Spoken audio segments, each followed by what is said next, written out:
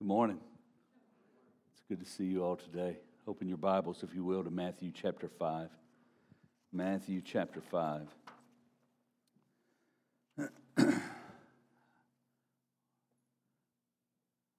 We finished up last week with the Beatitudes, which are certainly descriptive of what every believer is. Blessed are those.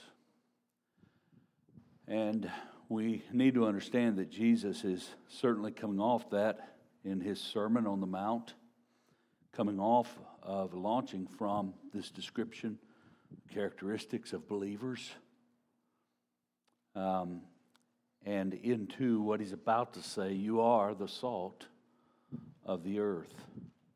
I want us to think about what does that mean, and what does it mean for us, and how does it apply to us? Are we, as believers, salt of the earth? Absolutely. That's what he's getting at. And he's speaking to his disciples, but he means it for all who follow him, that we are the salt of the earth. Now, I was pretty ambitious earlier in the week and told Gordon that I'm going to cover 13 through 16. You would think after as long as he's been here, and he knows I'm just kidding when I say that. I'm not going to use that many verses. We're going to deal with salt of the earth. And because we are salt and light, normally those go together. And I want us to know that they do go together. We're salt, in other words, we're influencers. But we don't influence with just anything. We influence with the truth. We influence what is known as light. We bring to bear in churches and in society, wherever we are, the influence and the truth of the Word of God. And we do so with intent. An interesting story from Woodrow Wilson, speaking of influence. Boy, that's hard to say. Y'all know that? Can you imagine the people of his day when he was president? You know, that president, the WWW, you know? But Woodrow Wilson, President Wilson, conveyed a story. He said, I was in a very common place. I was sitting in a barber chair when I became aware that a personality had entered the room. A man had come quietly in upon the same errand as myself to have his hair cut and sat in the chair next to me. Every word the man uttered, though it was not in the least didactic, showed a personal interest in the man who was serving him. And before I got through with what was being done for me, I was aware that I had attended an evangelistic service, because Mr. D.L. Moody was in that chair. I purposely lingered in the room after he had left and noted the singular effect that his visit had brought upon the barber shop. They talked in undertones. They didn't know his name, but they knew that something had elevated their thoughts. And I felt that I left that place as I should have left the place of worship. My admiration and esteem for Mr. Moody became very deep indeed. Influence is what's being spoken of there. When Jesus says, you are the salt of the earth, he's speaking of influence. Jesus expects his followers to influence the world, and their influence is empowered by the saving power of the cross and the living power of the resurrection. Jesus is not telling his disciples to become salt. Look at the words.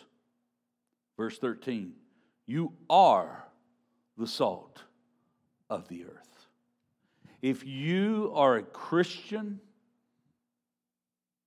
you are the salt. This is not something that you become.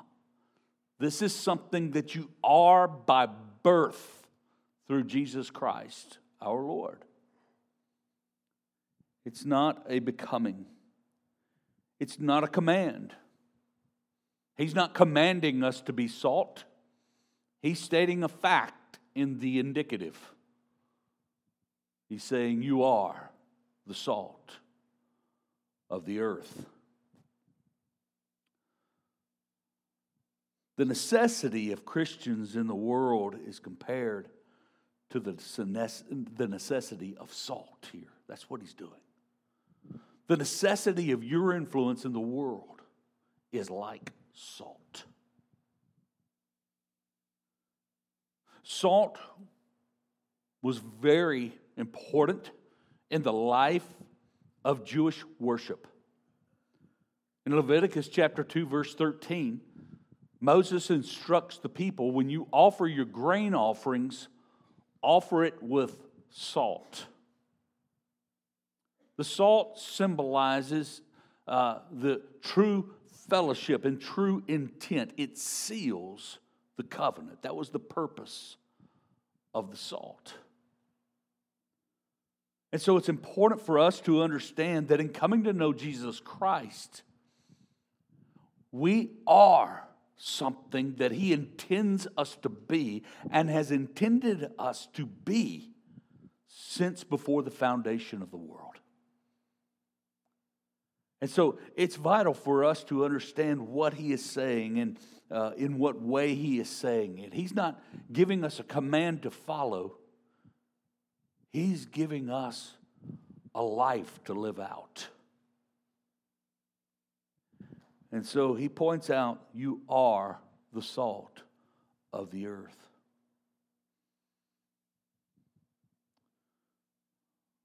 Of course, salt preserves, it seasons, represents faithfulness to a moral center that stabilizes society, restrains evil, and puts on display the love of God. Scripture is filled with the results of unrestrained mankind. In Genesis 6, 11 through 12, God notes, now the earth was corrupt in God's sight, and the earth was filled with violence. And God saw the earth, and behold, it was corrupt, for all flesh had corrupted their way on the earth. That is the inclination of mankind, unrestrained. The inclination of mankind, unrestrained, is to be corrupted and to corrupt their way and the ways of others. The psalmist writes in Psalm 14, 2 through 3, the Lord looks down from heaven on the children of man to see if there are any who understand, who seek after God. And then he comes to this conclusion.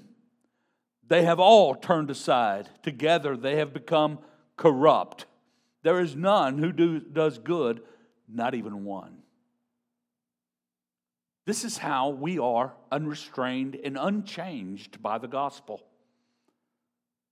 The gospel transforms and it changes those that receive it and believe it. We're changed by the power of the cross and the resurrection of Jesus Christ.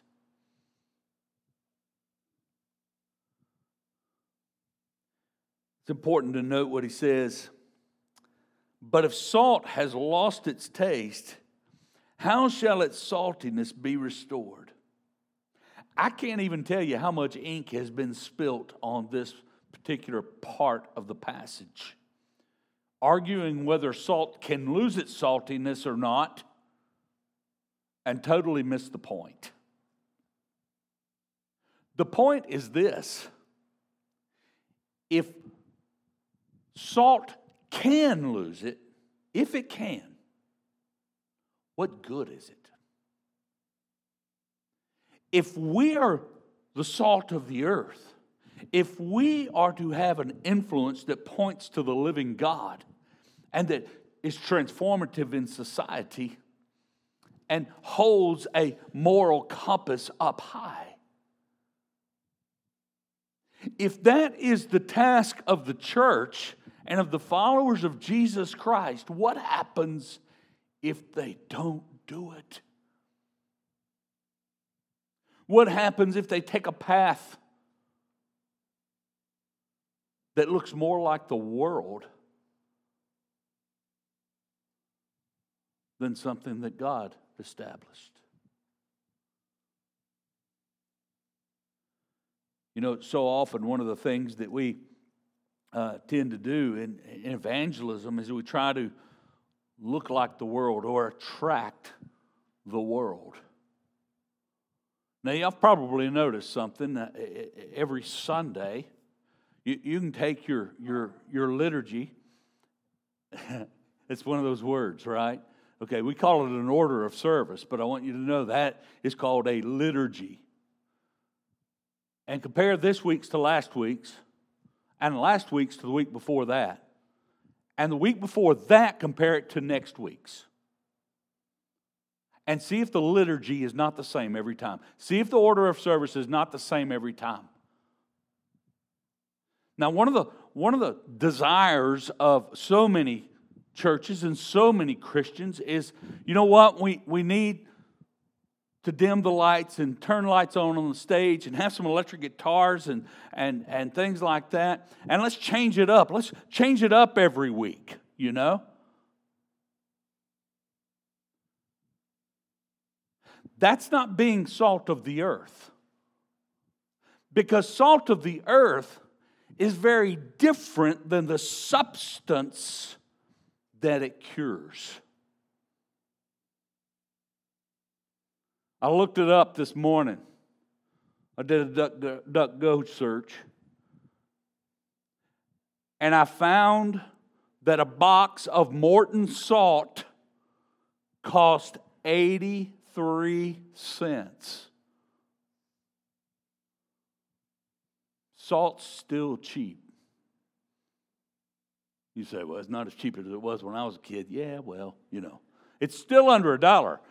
You can make a small list of things you can buy under $1 nowadays, right? But salt is one, very little value to it. But I tell you, you can take that salt and you can put it on a $15.99 ribeye. And you can preserve that piece of meat with just a few grains of salt.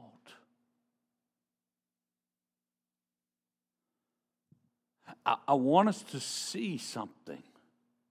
That there is a difference between salt and the substance that it influences. And that's one of the points that Jesus is making here. You say, well, you know, it's all the same, you know. Going back to our worship services, it's all the same. You know, that's kind of boring. I have people all the time bringing me new stuff. You know, hey, see this app? You know, I don't care much for apps. You know, if we could do it this way, we could do it another way. Yeah, let's keep the routine. You say, well, we don't like things being routine. Let me tell you something about routine. Routine builds over time. It keeps building. Somebody says, well, I want to get fit, you know. What do? You go to the gym. How often do you do that? It really doesn't matter as long as I go. No, you got to get into a routine, don't you? You got to work at it over time. Let me tell you something. The routine of our worship builds the hearts and souls of believers to be different in this world. We're supposed to look different than this world. The salt is different than the substance. It preserves and seasons. There's a remedy to the corruptness of this world, the corruption There's a remedy to the things that are corrupt in God's sight. And that is the presence of Jesus' disciples in the midst of corrupt and ignorant generations. You know, we spend a lot of time talking about loving one another and being together as believers, being together in other believers' houses and worshiping together in small groups and things like that. But we should never do that to the extent that we fail to influence the world around us. We must not forget that we have a mission to the world to deliver the gospel and to influence issues in our society. Sinclair Ferguson writes, and I want us to pay close attention to something. Verse 13, you are the salt of the earth. Look at verse 12, rejoice and be glad. Why? Because you're persecuted. Interesting that it flows right there. Persecution, go be salt of the earth. Hey, they're going to hate you, go influence them. That's what's going on. That's the exchange that's happening. They're going to hate you, go influence them. They're going to hate you because you're trying to influence them. And Sinclair Ferguson writes this, the Beatitudes come to a climax with a clear hint at the conflict that exists between the kingdom of God and the kingdoms of this world. There is opposition to Christ's people and even persecution of them. The true church is too different for the world to tolerate it. The world sees the kingdom of God as a threat to its own ways, and so it seeks to destroy it. That is the response of the world to believers. What's our response? What's the response that we are to have? You are salt of the earth. That's what it is. The response as Christians to such hostility as is spoken of is influence. Love them. Care for them. Embrace them in such a way that they would see your good works and glorify God in heaven.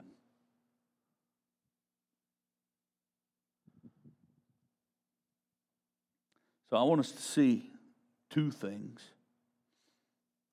I pared that down from 3. And I took out the light portion. We'll talk about that next week. Talking about the truth. We'll skim it today. Salt preserves. That's the first point.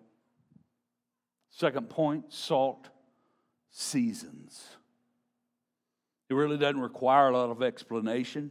Salt has been a preservative throughout the history of mankind. But what does it mean when salty is applied to believers? We're to be salty. We see that it flows from the previous section, that the blessed, satisfied with God believers are to influence by preserving the moral standard that flows from God. Imagine a world with no moral compass and the courses that it would follow. We really don't have to imagine it, do we? We can see a multitude of moral issues gone awry in our world today. And beside each one of them, you find a Christian or many Christians standing, warring against the immorality of it all. You are the salt of the earth. We live among the world and its worldliness. but we're no longer part of its ways. We don't exist to embrace the things of this world that they would influence us. We exist to show forth the love of God to a world that rejects the love of God.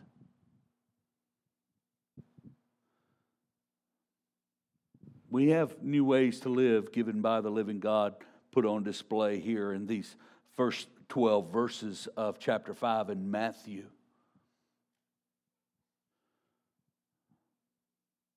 The new ways that we have are effective in preserving the family, the office, the community. You know, to the world, your moral standards and your ethical standards are strange. Y'all realize that, right? They're strange. It's strange that you stand against abortion. Or strange that you stand against same-sex unions. Or it's strange that you stand against modern eugenics. It's strange that you stand against those things. You may experience that in your workplace or from your neighbors or maybe even from family members who live in your home or outside your home, either way. It's not unusual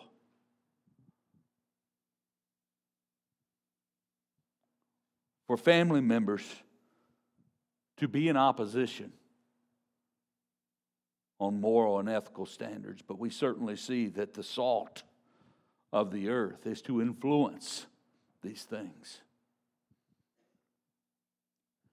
It's okay that your moral and ethical standards are strange to the world. They are supposed to be. They're supposed to be biblically based.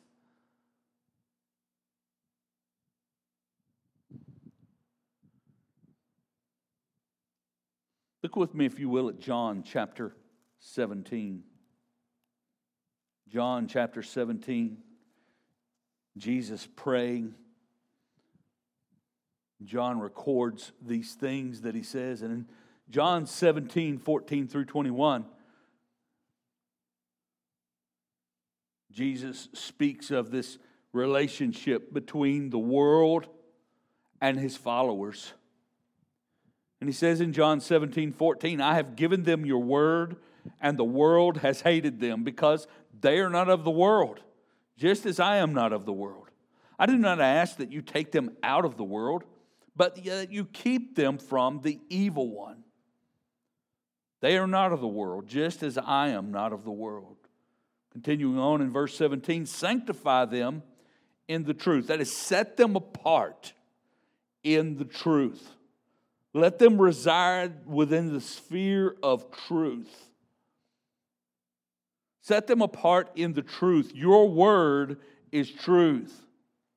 As you sent me into the world, so I have sent them into the world. And for their sake I consecrate myself, that they also may be sanctified in truth. Jesus is praying for us. That's what this is. You ever read this and just bask in the prayer of Jesus for you? That's what he's doing. He's praying for us. Sanctify them in the truth. Your word is truth. Let them be set apart.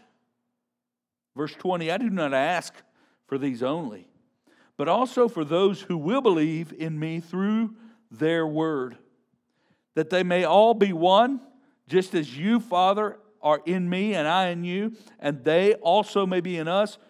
Why? So that the world may believe that you have sent me. Jesus is saying that place in which we live as Christians, sanctified by the truth, the Word of God, believing the Word and the words of God, that place that the Word of God takes us is a place of sanctification. A place that is set apart. And it's set apart from what? The world. For what purpose? And he tells us what it is. That they may know that I was sent by you. Folks, this is an evangelistic strategy Jesus is preaching here. He's letting us know, let me tell you, by you being set apart, you show yourselves different. And it gives you the means to be able to testify concerning me and to proclaim the truth of the gospel of Jesus Christ. That the sanctification of those who are in Christ, delivering a message, would match the message. And so he calls us to be salt in this world. Why? So the world may know you sent me. He never wants our evangelistic fervor to fall because of our commitment to be a part. One actually feeds the other. We're to be salt. We're to flavor, if you will. So what this means is that your presence may change the activity around you. Have you all ever walked into a room and the language changed? People decided, well, I'm not going to say those words around him. He doesn't like that. But why didn't he like it? Well, he's a believer. He's a Christian. People should know that about us. Well, I don't like those words. Don't use those words around me. Don't swear like that. Don't use those vulgarities. Don't take the name of the Lord in vain around me. Oh, they're going to call you all sorts of things, goody two-shoes and, things like that. I want us to see the vital importance of how our presence can change the language around the conference table at work or the dinner table at home.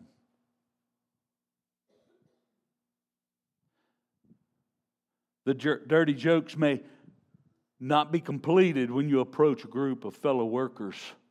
And they know, I'll tell you later. Don't think that they were talking about you. Maybe they were, but don't think that they were talking about you. Think that your presence just changed and said, you know what, I'm not going to say that in front of them. That probably happens less today because I think people care less today. But I think that we do have that opportunity of changing the world right around us by standing on the gospel of Christ, by making known that we are believers.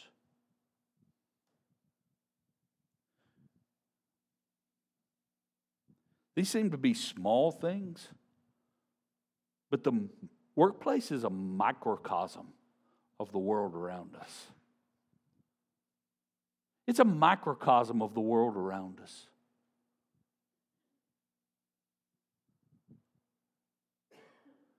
We need to understand that we can make a difference there, and that can make a difference elsewhere.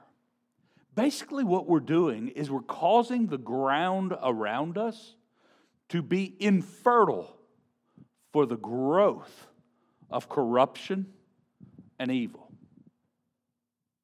In Judges chapter 9, that's something that we see Abimelech doing. They had taken over Shechem. And in verse 45 of Judges 9, it says, and Abimelech fought against the city all that day. He captured the city and killed the people who were in it, and he razed the city and sowed it with salt. Why did he do that? Well, the days before that, he had already bombarded the city, and they had already licked them, if you will. But then the people started coming out of the city gate, out of Shechem, and they went out into the fields. Why were they doing that? They were going to sow seed. What did Abimelech do? Go attack those people, and by the way, find some salt and salt all these fields. Salt the fields and the city and everything else. Why? He wanted to render that ground infertile so that they could not build there again. They could not sustain. And folks, as Christians, what is it that we are doing? By influencing the world around us, we are making the ground infertile for corruption and evil to rise wherever we are. So it's important to see salt as a preservative, and we as a preservative of a society, of a place where we stand against evil, that it does not grow. But salt also seasons. Our seasoning is the joy of abundant life, isn't it? I mean, we're not, as Christians, our job is to not walk around somber. We're not to walk around just somber and like, priest in a Monty Python movie. Y'all remember the monks in the Monty Python movie, and they're walking and they're groaning, and then all of a sudden they smack themselves in the head with a board? No, that's not who we are. We're not these morose people. We're people of joy, all right? We're people who live with joy. And we don't live with joy because of all that's going on in the world. We don't live with joy because we have riches or fame or we're free. That's not why we live with joy. We live with joy because we're part of a kingdom that's not of this world. A kingdom that cannot be shaken. And so there's a joyfulness about believers in Jesus Christ. As Christians, our lives influence because we are content in knowing Christ alone. Aren't you? Aren't you content just Him? If I didn't have anything else, just Him, everything would be just fine. Right? As I thought of this, I thought of a song. And the words are very simple. I'd rather have Jesus than silver or gold. I'd rather be His than have riches untold. I'd rather have Jesus than houses or lands. I'd rather be led by His nail-pierced hand. In this we stand apart from the world. I'd rather have Him. If it's riches or Jesus, give me Jesus. That's a seasoning in this world. Who does that? The world would ask. Who gives up all that they have for the sake of knowing Him? Believers throughout the ages do. And it influences. It changes. It transforms. In this we stand apart from the world. Paul claimed contentment in any circumstance because of knowing Christ.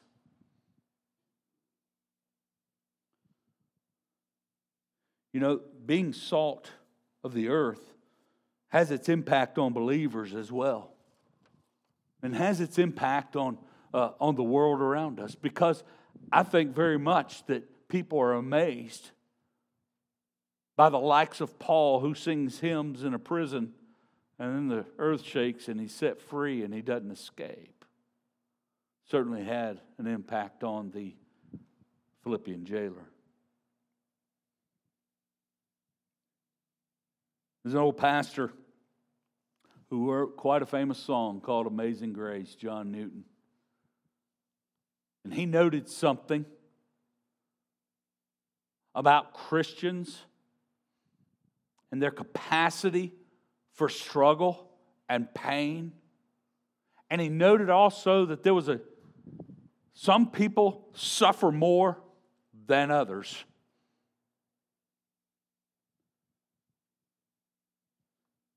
And he said that influence causes us to be amazed. Listen to what he says. He writes, some Christians are called to endure a disproportionate amount of suffering.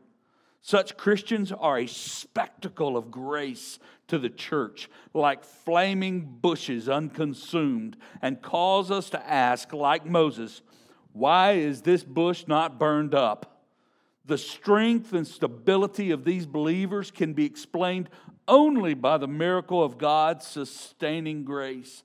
The God who sustains Christians in unceasing pain is the same God with the same grace who sustains me in my smaller sufferings.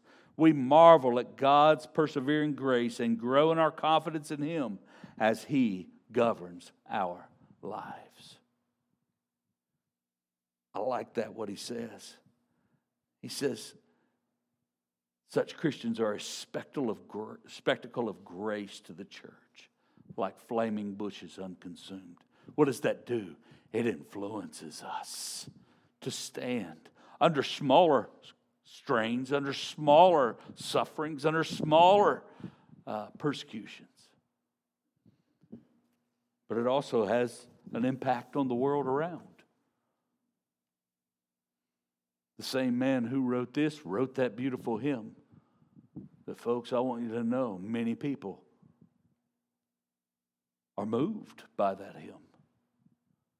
Contemplate the gospel that it speaks of that saves a wretch like me. There's a great need for Christian influence in our society and in our world today. Not just simply to be cloistered up as one. You want to talk about a good way to cause a group to perish from the face of the earth? Just serve yourself. Not take the gospel elsewhere.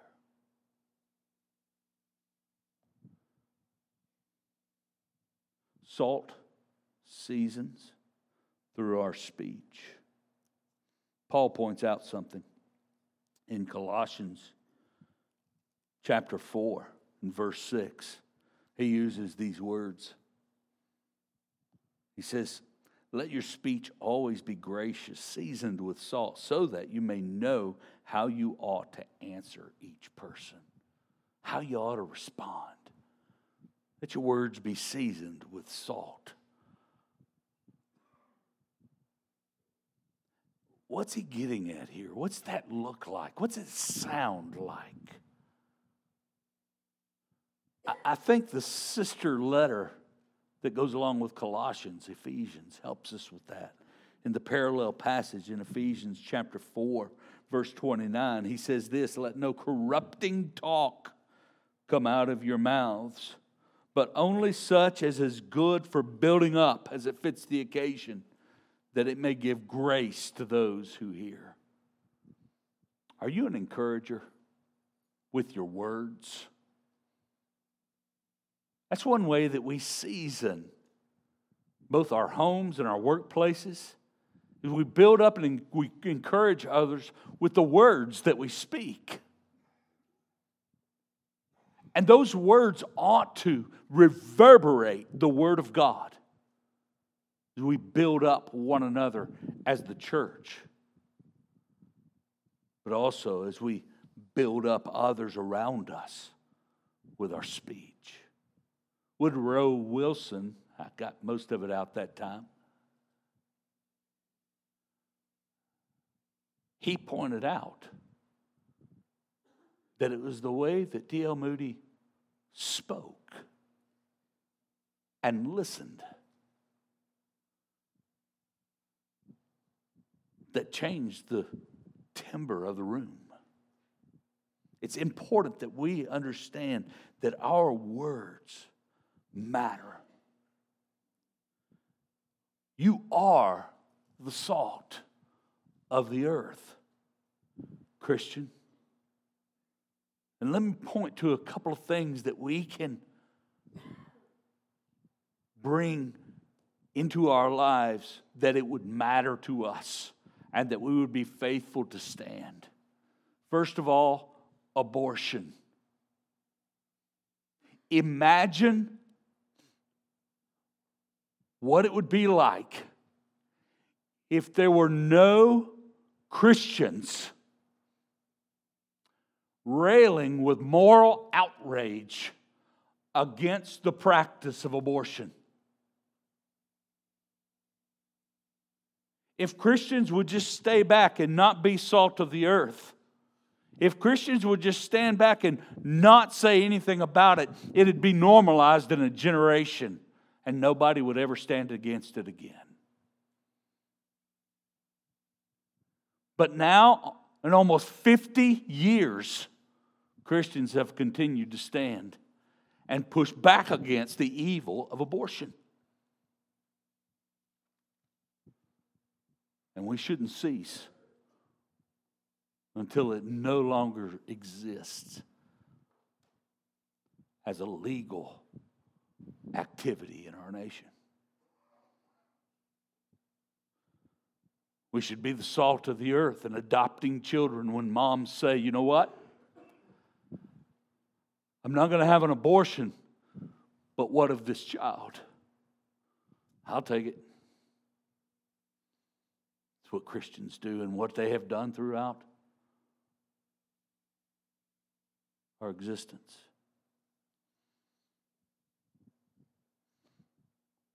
Or the sexual immorality that exists in our world today. What would it be like if there were not Christians standing against the vast sexual immorality that takes place today? Know where it is now, the LGBTQ plus movement is now. Imagine if there was never anything pushing against it.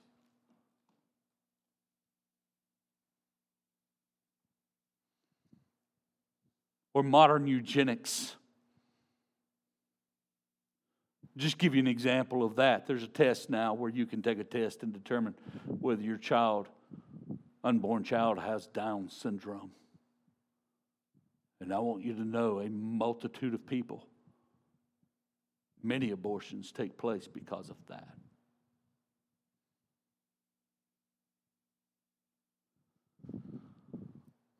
Or euthanasia. I guess what I want you to know is this, is that as Christians, we have a task in this world, not only to make known the gospel of Jesus Christ and the love of God through that gospel, but we have a task also not to just sit back and mind our own business and to push against the evil that we see in this world. We should always be pushing against it, whether it be in prayer or whether it be in financial resources or whether it be in boots on the ground at a crisis pregnancy center.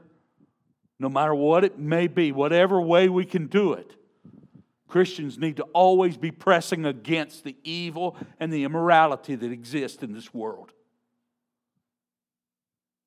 It is not what you are to become.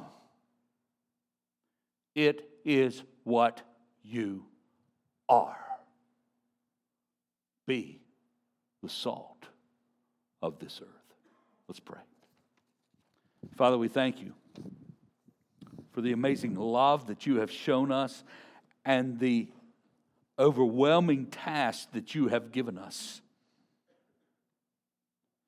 Many have paid dearly with their own lives, Lord, to stand against injustice, to stand against moral wrongs in this world, to stand against unethical practices. And Father, I pray, Lord, that you would stir our own hearts as believers who are committed to your word and we're committed to one another. Father, that you would stir us, that we, Lord, would be faithful and standing firm against the evil that is around us. Father, holding back those things from the minds of our children and teaching them, Lord, how to stand when they are grown.